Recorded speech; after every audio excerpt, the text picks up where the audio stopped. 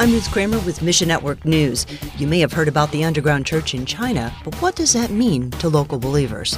Plus, superstition makes life harder for one people group in Mozambique.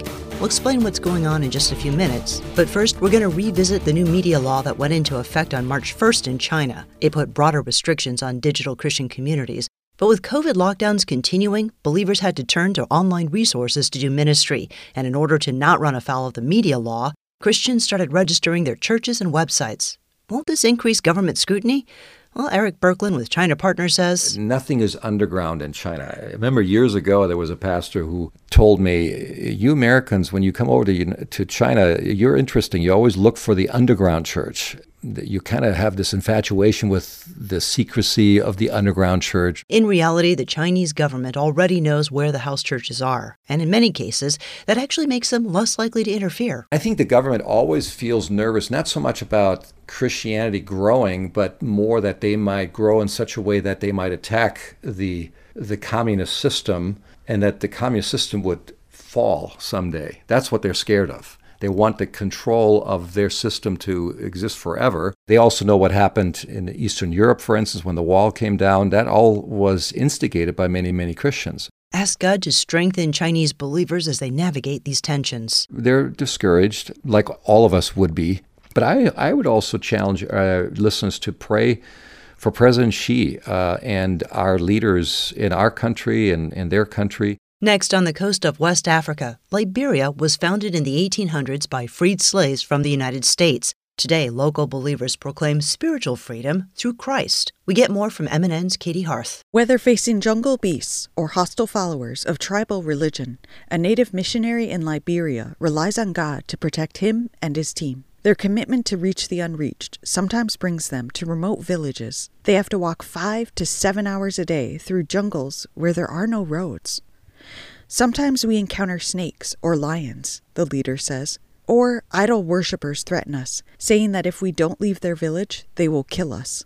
We have to contend with all of that while relying on God, the author and finisher of our faith. Winning the lost to Christ requires commitment and sacrifice. Perseverance pays off, though. In the past 6 months, 270 people have put their faith in Jesus. One woman turned to Christ from witchcraft. She wept for 3 hours in repentance because she had tainted the water supply for years, resulting in the deaths of 7 pregnant women. This story continues at missionnews.org. Katie Harth, Mission Network News. And the freedom theme continues in Mozambique, where God is moving powerfully among the deaf. Door International's Bernard Thuku says many deaf live in fear of the spirit world. It's part of how they are brought up. They grow up seeing people believe in superstition, in the spirit world. Many deaf people, they have been taken to a witch doctor as way of their parents trying to deal with their deafness.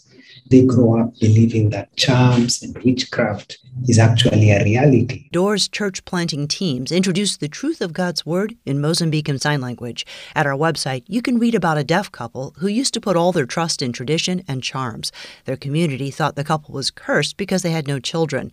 Villagers blamed the husband because he didn't complete all of the charm rituals, thereby upsetting the spirit world. One day, the couple met Door's deaf church planters and learned about the God of the Bible. See how God transformed their lives at missionnews.org. We would appreciate if you continue praying for and lifting them to the Lord as the ministry of the deaf goes on in Mozambique. Thanks for listening to Mission Network News, a service of One Way Ministries. We're listener-supported by people just like you. So by giving to Mission Network News, you enable us to keep the stories of God's kingdom coming. So join us here on Facebook, Twitter, or Instagram. You can also find us on Alexa, iTunes, or TWR360. And together, the Great Commission happens. Look for links at missionnews.org. That's missionnews.org. I'm Ruth Kramer.